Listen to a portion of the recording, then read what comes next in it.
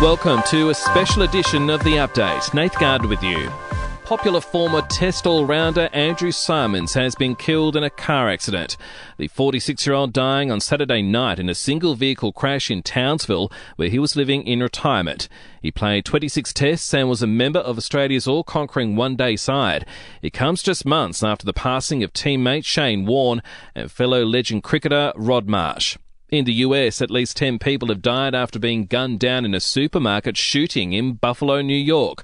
Police say the alleged shooter is in custody. An eyewitness telling CNN the man was wearing full military gear. Just shooting shots at people, and then I seen the guy go in, army style, bent over, just shooting at people, and I saw 3 people laying down. So I was just screaming for somebody to call the police, and then he came out, and he took off his bulletproof vest, put his hands behind his back, and then they arrested him. That was one of 3 shootings in America, one outside an NBA playoff game in Wisconsin. No serious injuries were reported there, but 10 people have been arrested.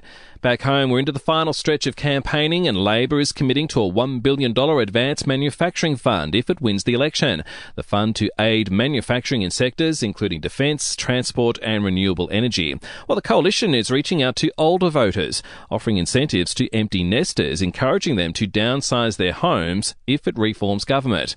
A group of G7 foreign ministers are weighing up whether to recognise international borders Russia sets by force. The move discussed at a meeting in Germany over whether to impose further sanctions on the Kremlin. And for the first time, North Korea has declared it's facing a COVID-19 outbreak. 21 deaths have been reported in the last day, and a countrywide lockdown has been imposed. To sport, just repeating our top story, former Aussie cricketer Andrew Symonds has died. It's after a single-vehicle crash in Townsville. His family requesting their privacy be respected.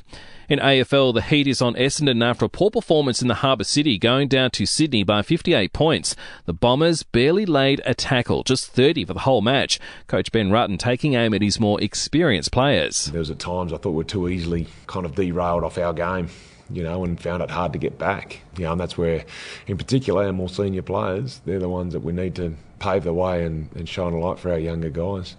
They didn't do that tonight. While in NRL, Penrith was back to its premiership best against Melbourne to regain top spot. It's after a 32-6 demolition. It's the Premier's biggest win over the Storm. Other winners, South Sydney and the Titans. And for even more sports news, make sure you check out the Sports Update. You'll find it wherever you're listening to this show. To entertainment news now, well, Ukraine has won the Eurovision Song Contest in Italy. The UK coming in second after voting, and Australia's Sheldon Riley coming in 15th. In LA, actresses Lisa Ann Walter, Mila Jovovich and Laura Dern were among the supporters of the US-wide rally's Bans Off Our Bodies, protesting the expected overturning of Roe v. Wade, making abortion illegal. And Adam Sandler's youngest daughter, Sunny, has celebrated her bar mitzvah with plenty of celebrities attending, including Jennifer Aniston and Taylor Lautner. And we'll see you tomorrow for another episode of The Update.